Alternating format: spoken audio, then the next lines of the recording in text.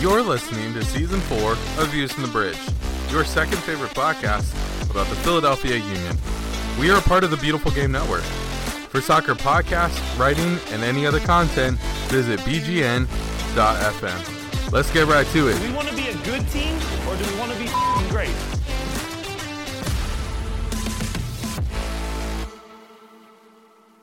And we're back or something. Hi, everybody.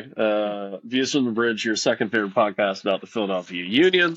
Mathematically proven to be most of the time your host and part-time Chris Donovan simp, Evan Villela here. Joined tonight on this beautiful beginning of Pride Month. Chuck Booth's here. I am, and I've said a lot of bad things about Chris Donovan, Sure. and he's made me eat my words recently. A little bit. Also joining us, the man that makes most of this happen. He's back from being forever away, like literally distance-wise. It was Justin Ashcraft. Yeah, I'm here. Maybe you forgot that we existed, so maybe it's not even like second favorite. It's like, oh wait, there's Joe doing podcasts? The triumphant. Much like the Chilean miners, we have reemerged. And are now making content for you to enjoy. Or not. I'm sure we'll find out either way. Well, we're just making content. We're making What you do content. with it is up to you. It's true. And we are here to talk about basically what the Philadelphia Union did in the month of May. But before that, I guess, by the time you listen to this, it'll be yesterday. So June 1st, the Philadelphia Union signed Jose Martinez to a 2 with an option of a third-year contract extension. I think it's 25 with an option for 26. Which is big because he's one of the guys that we're constantly afraid of just kind of losing for nothing. So now we will at least lose him for something.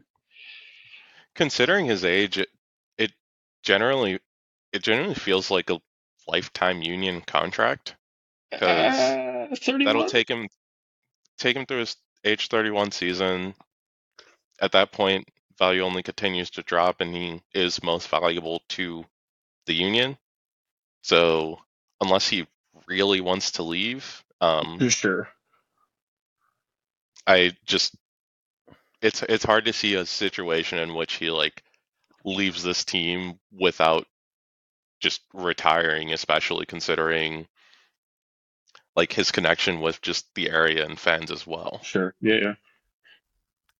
Yeah, and I think when you play defensive midfielder, I think you can play a lot longer than some other positions on the field. Alejandro Bedoya. So I think, yeah, maybe he has a career past the Union, but his most effective years are going to be with Union. So yeah, I will take it with cherry on top.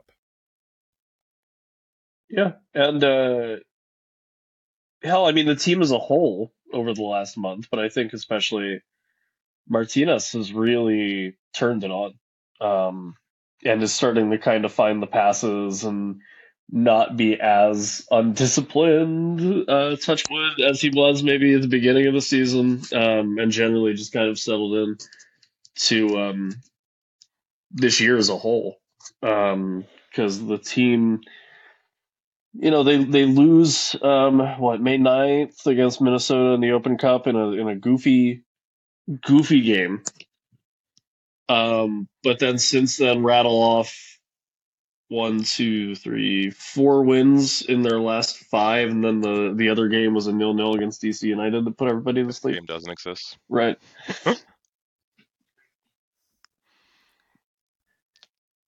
Yeah,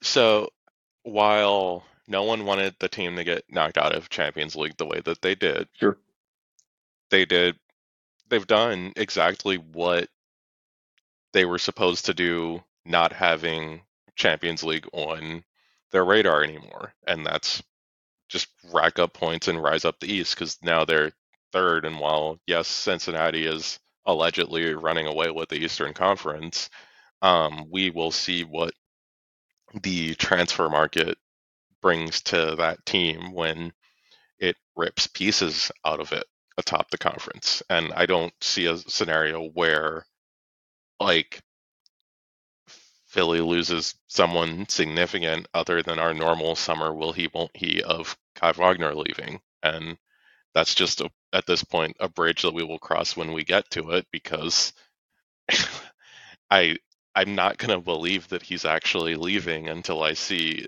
that he's signed a contract with another team, because we've been there to enough. But like,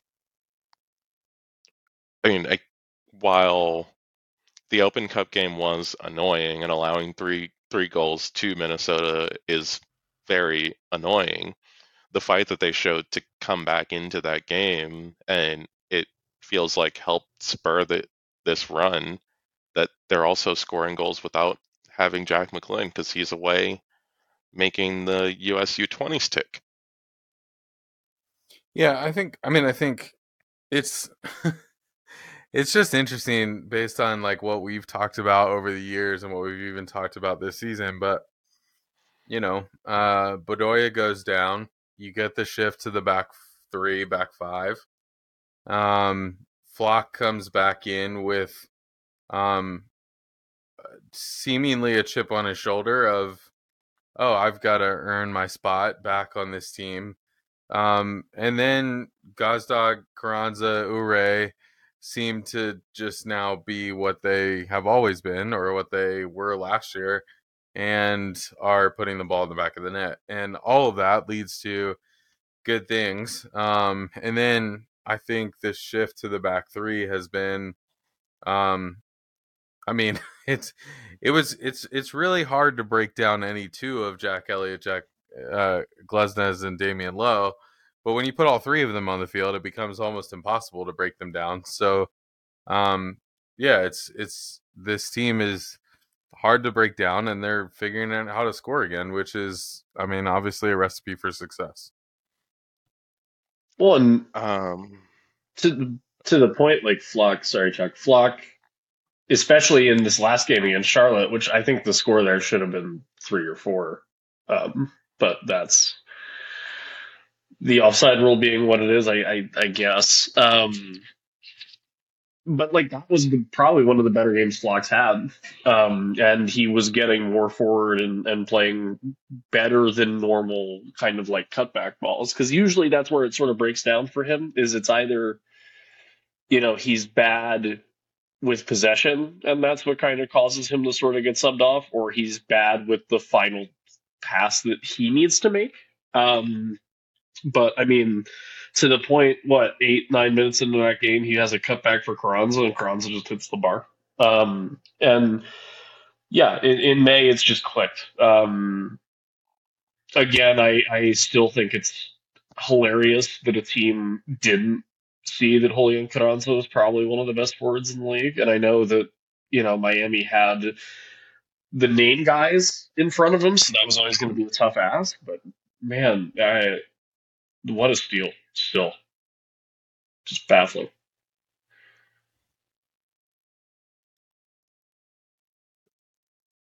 Yeah, I mean, at this point with Carranza, like, even I don't even think the Union knew that he was going to be as good as he has been.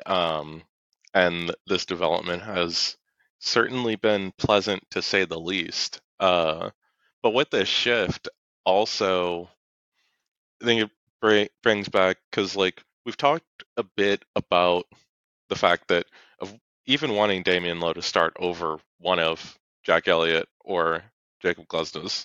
And the actual shift into a back three is like showing, for now, is he becoming CB1? What if that's just our formation now? What if we have just 3 first-choice center backs, and the best way to play us defensively is to have all 3 of those guys in the field? I mean, it genuinely could be for most scenarios, especially when you think about just like getting through the grind that is an MLS summer. Yeah. And now getting, like, especially in the 2 games a week, like, the way that this team was defending in a back four to start the season, that match against Charlotte ends in a draw because they give up a stupid goal for no reason, and the two offsides goals like actually matter. Now it's like you're still annoyed by the finishing in the game, but you're not going to complain that much with a 1-0 win. And I think the reality is too with that is like it gives a depending on what you do this summer, it gives us it gives a softer way for potentially Brandon Craig to find his way onto the field. That it's not like, oh, you throwing him there in a back four where he's got, not that in a back three he doesn't have defensive responsibilities, but you've also got two guys covering you.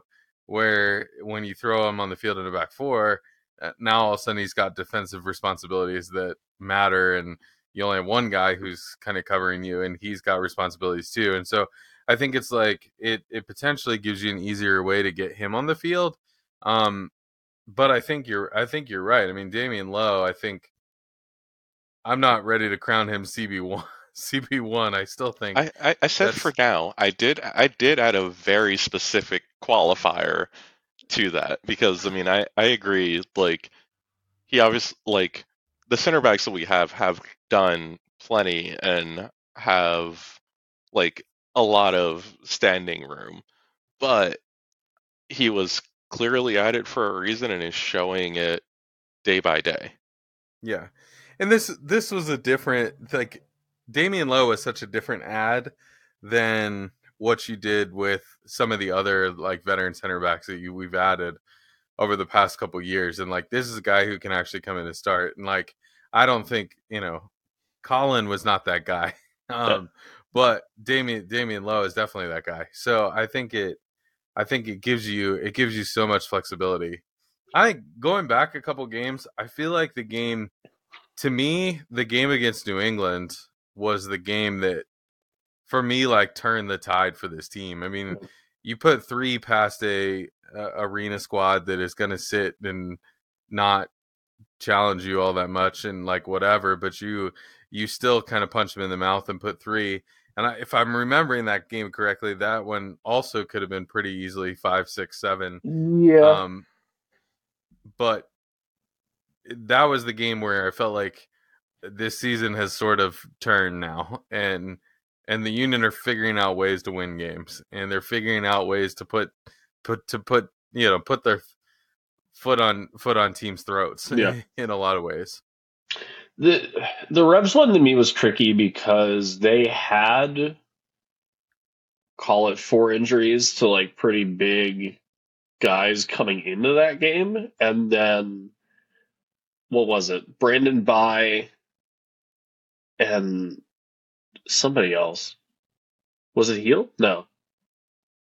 Like 2 of their starters in that game had to come out with injuries too. So by the time we get into the like back second half of that match, they're playing like none of their starters, and they just, I mean, Arena's teams don't attack away from home, and they don't really attack at home either. But with that happening to that team in that game, they're not going to come at you at all. But I mean, yeah, that was a really good win. I think the one, and I guess this is just the episode where I talk about Julian Carranza a lot. The game that was like, oh, there's the Union, is just when they were able to go, no, we're okay, and just take 10 minutes and just crush New York City FC. I don't know how you lose a guy twice in stoppage time in the first half unless you just turn off really, really hard, which is apparently what New York City did. But to go from 1-0 down and then you're 2-1 up in 3 minutes of stoppage time, going to break for a second half, and then to just kill the game off and get a third, like that's a good performance. I mean, even just the disgustingness that was the game against the Colorado Rapids, like going down early,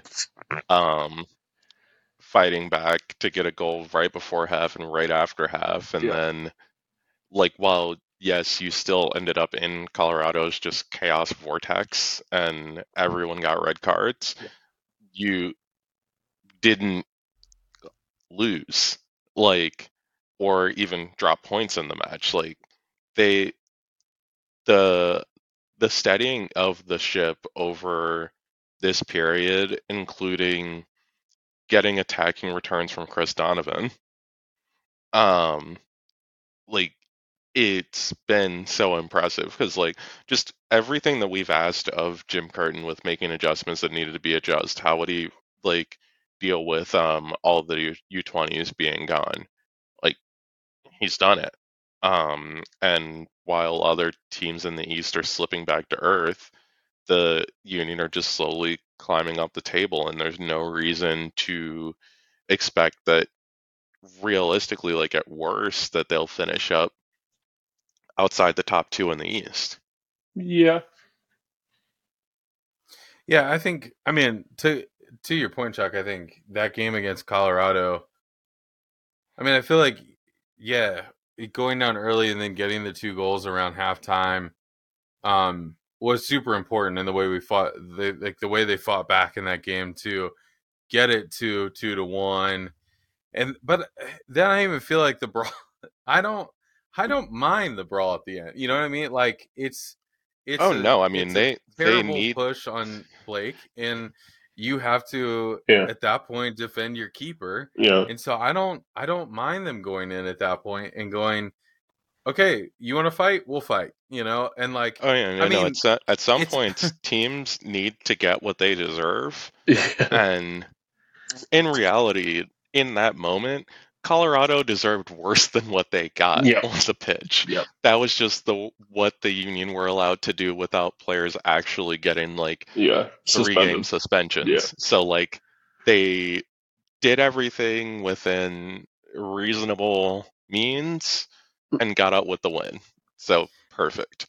And really, half the guys on Colorado shouldn't have even been on the field at that point, but Yeah. due to the incompetence of MLS referees, that's what happens. And so I think, like, it's a frustrating thing, but it also, I feel like in another way that also, like, woke the Union up in a sense of, like, okay, we won this game and we had to go to bat for our keeper, and so we're not gonna sit on the sidelines and deal with it anymore. Like, we're just gonna win games going forward. So I mean, all of this over this past month has been, I mean, aside from the cup games, Right. all of it has been good. And, like, I guess even the second cup game against LA had its problems, obviously. And unfortunately it was what it was. But even the game against Minnesota, like you referenced, Chuck, I think like the fight that they had to show to get back in that game. Yep. Chris Donovan scoring a couple times. Kai Wagner. Kai Wagner scoring a couple times. Chris Donovan scoring once. Like, has propelled this team forward. And it's good, like you said, like New England, it was a game where guys were injured. They had just come off getting embarrassed by, shout out the Pittsburgh Riverhounds. Right. They had just gotten embarrassed by the Riverhounds. And so, yeah, I mean, I think they're in a bad run of form and kind of still are, but but you got to win the games that you got to win, and that's what the Union are doing at this point.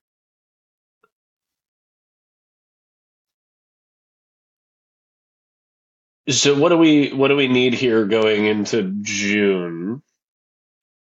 And then I'm a bad United States men's national team under 20 fan. I don't know when those kids come back. Well, at this point, They they're might not. coming back until the tournament's over. Well, don't say they might not. They will they will come back. It'll But be so. When's the? yeah, I mean, they have another, like, they have a game this Sunday in Yeah. the last 8 of the tournament. Yeah. I'm just trying to see. It's unknown of who they actually play against yet, because it'll be Uruguay or Gambia. It's Uruguay. Uruguay did win that. Yep. That's good, because, like, I am looking forward to them actually playing a good soccer team. That would be nice. Not that we should diminish any of their accomplishments so far, because it has been impressive, even though Wild success.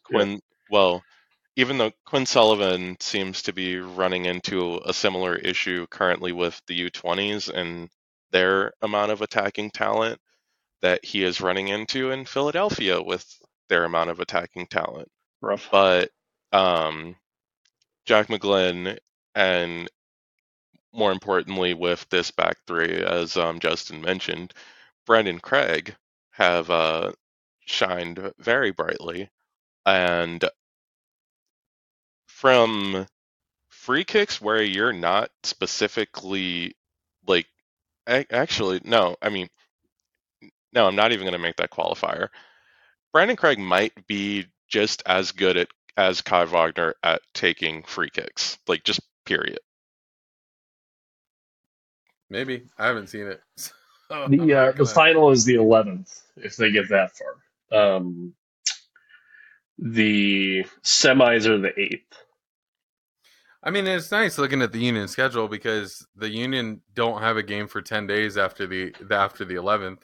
Right. So, like, virtually that gets McGlynn, barring injury, coming right back into the starting lineup as soon as he gets back. Yeah, they'll have a week to kind of with even a 10-day rest period. So I think integrate. Yeah, that's just good stuff going forward. I mean, I think the tough thing is, Montreal this weekend. Montreal is never fun.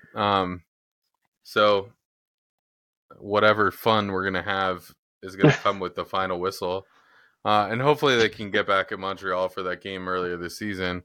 And then we thought the Revs wouldn't be fun, and that ended up being fun. Well, it was fun. And then you have a week. You have a week till you go to the West Coast to play San Jose. So, I mean, I think we only have 4 games this month, 4 MLS games this month. You got to get as many points as you can and just keep moving, Yeah. I think that starts with a win on Saturday. Would be nice.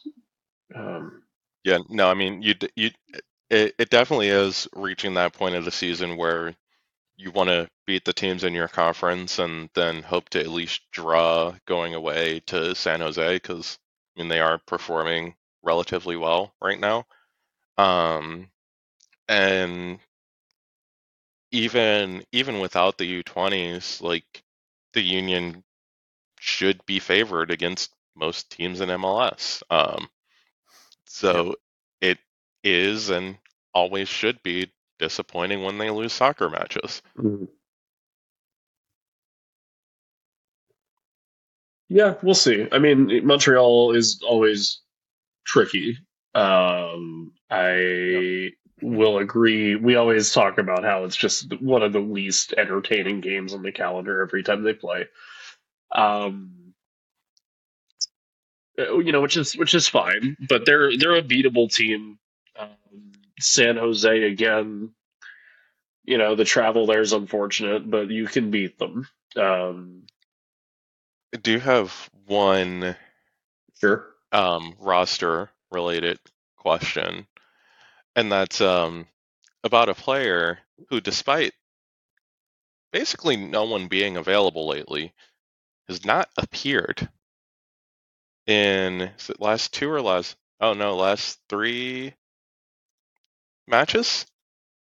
Does Joaquin Torres still exist?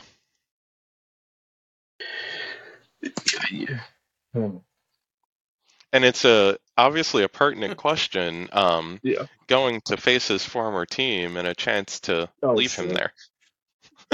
Chance to leave him there.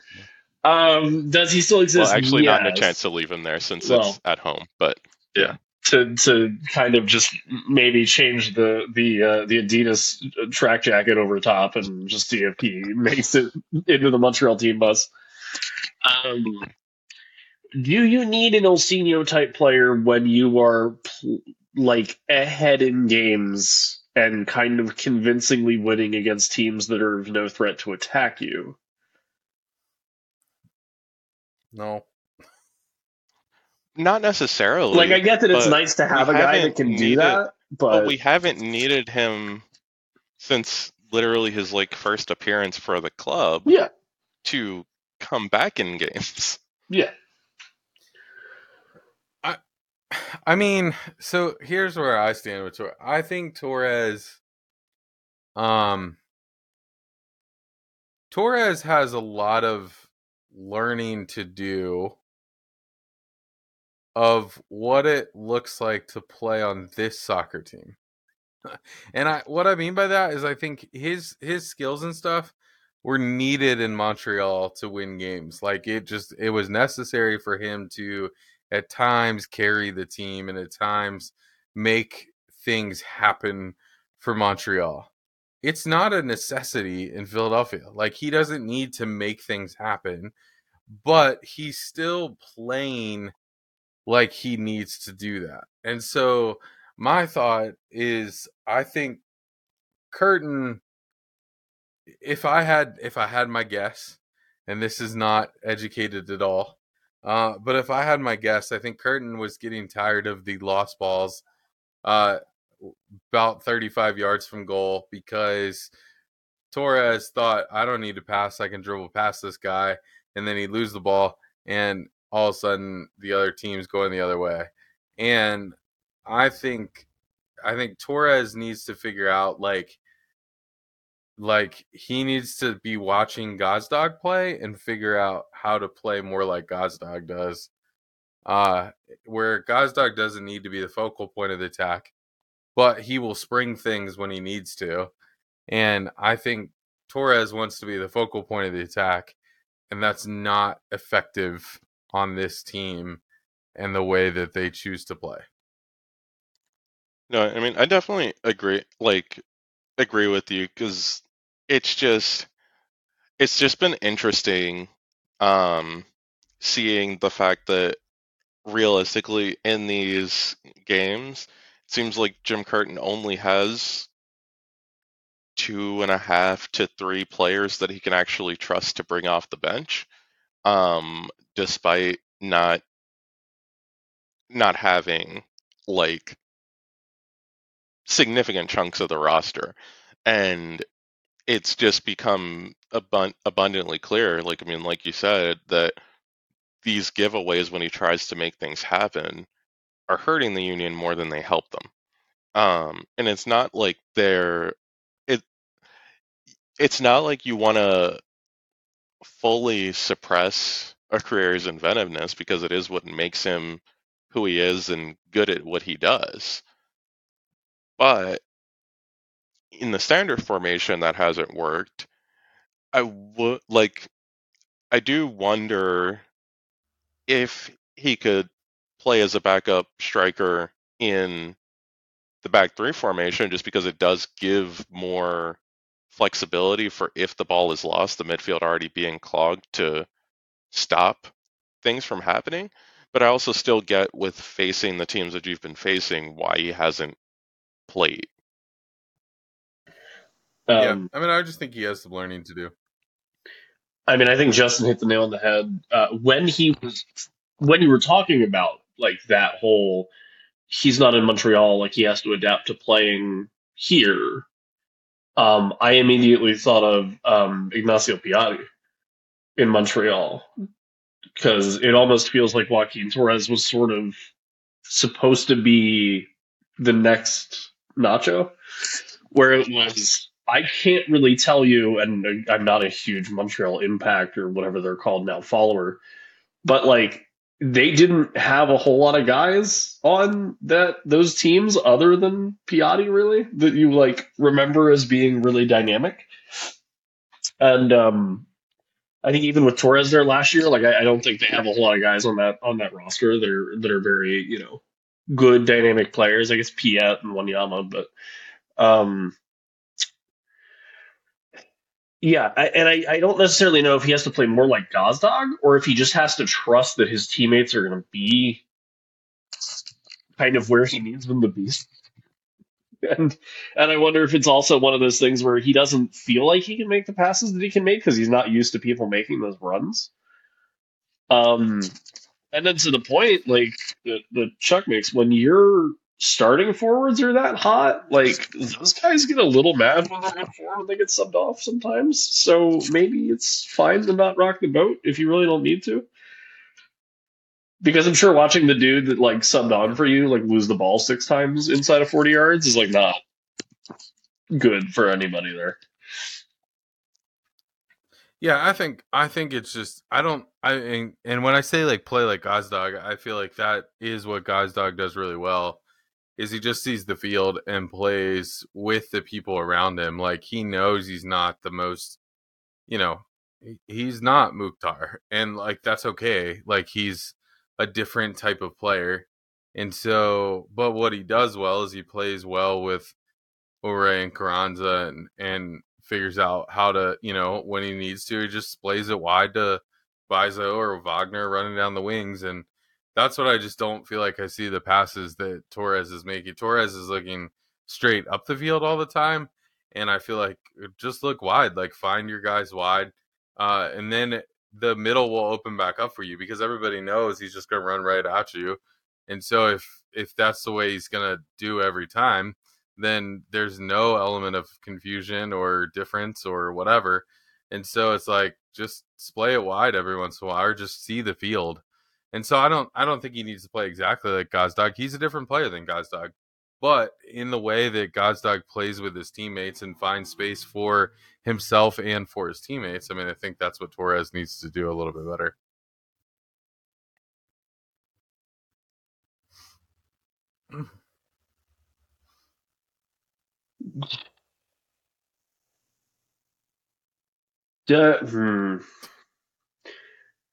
If he just leaves kind of quietly,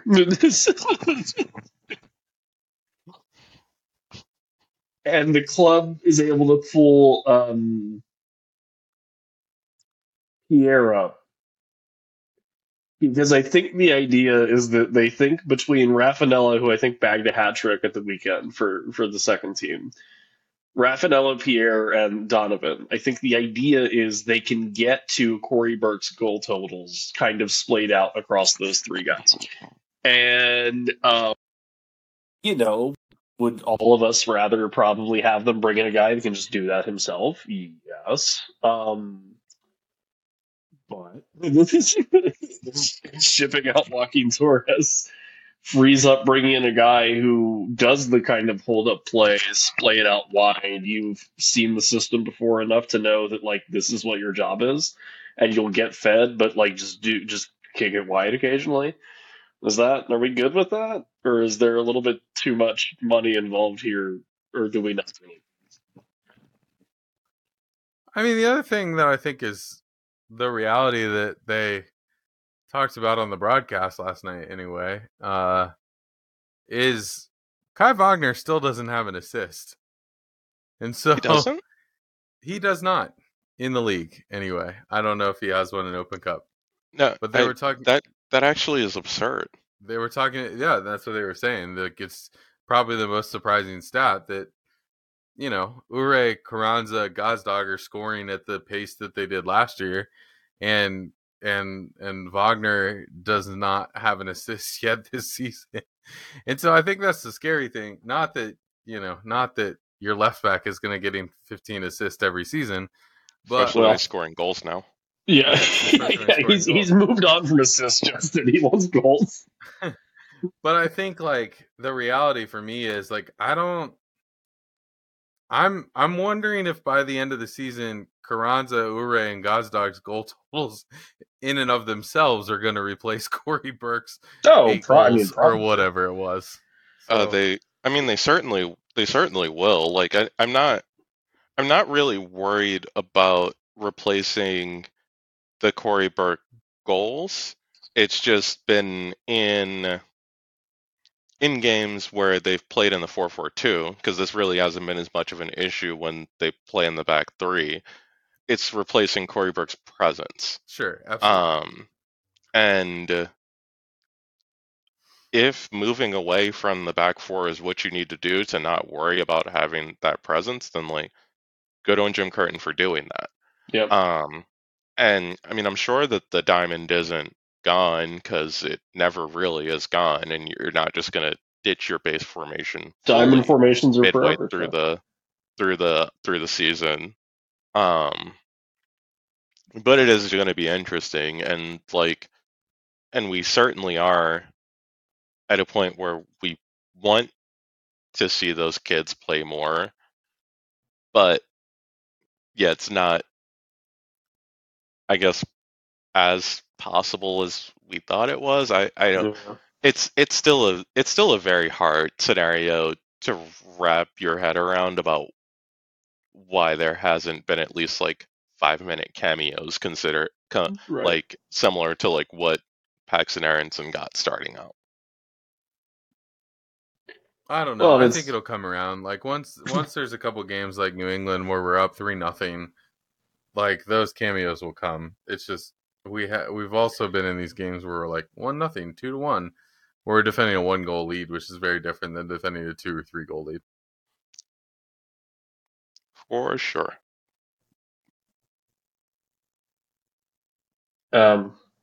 Anything else? Nah. Rest in peace, Phil Neville's MLS tenure. Thank you for coming. Goodbye. Yeah. Thank you, Chris Klein, for coming. Hopefully, best of luck to you in your future endeavors, Greg Olson. We'll see. That's selfish. At VFTB Pod, let us know how we did, what we're doing, how we're feeling about. I don't know how we're feeling about Michael Ura's weird.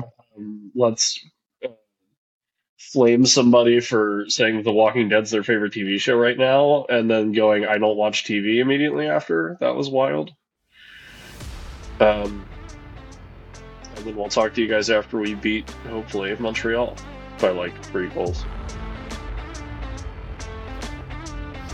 Yep. Bye. Bye. You have just listened to an episode of Season 4 of Views from the Bridge. You can find us all over the internet, Facebook, Instagram, and Twitter at VFTBpod. Thanks to our sponsors, Roughneck Scarves, official scarf supplier of MLS, USL, and US Soccer. Get custom scarves for your group or team at roughneckscarves.com. We're also sponsored by Robbie over at Icarus FC. Icarus will make the custom kit of your dreams at an affordable price. Get started at IcarusFC.com. Do you enjoy the show and want to support us? There are 2 ways. You can head to Design Tree at dsgntree.com/VFTB for all of our latest merch, or you could just buy us a coffee or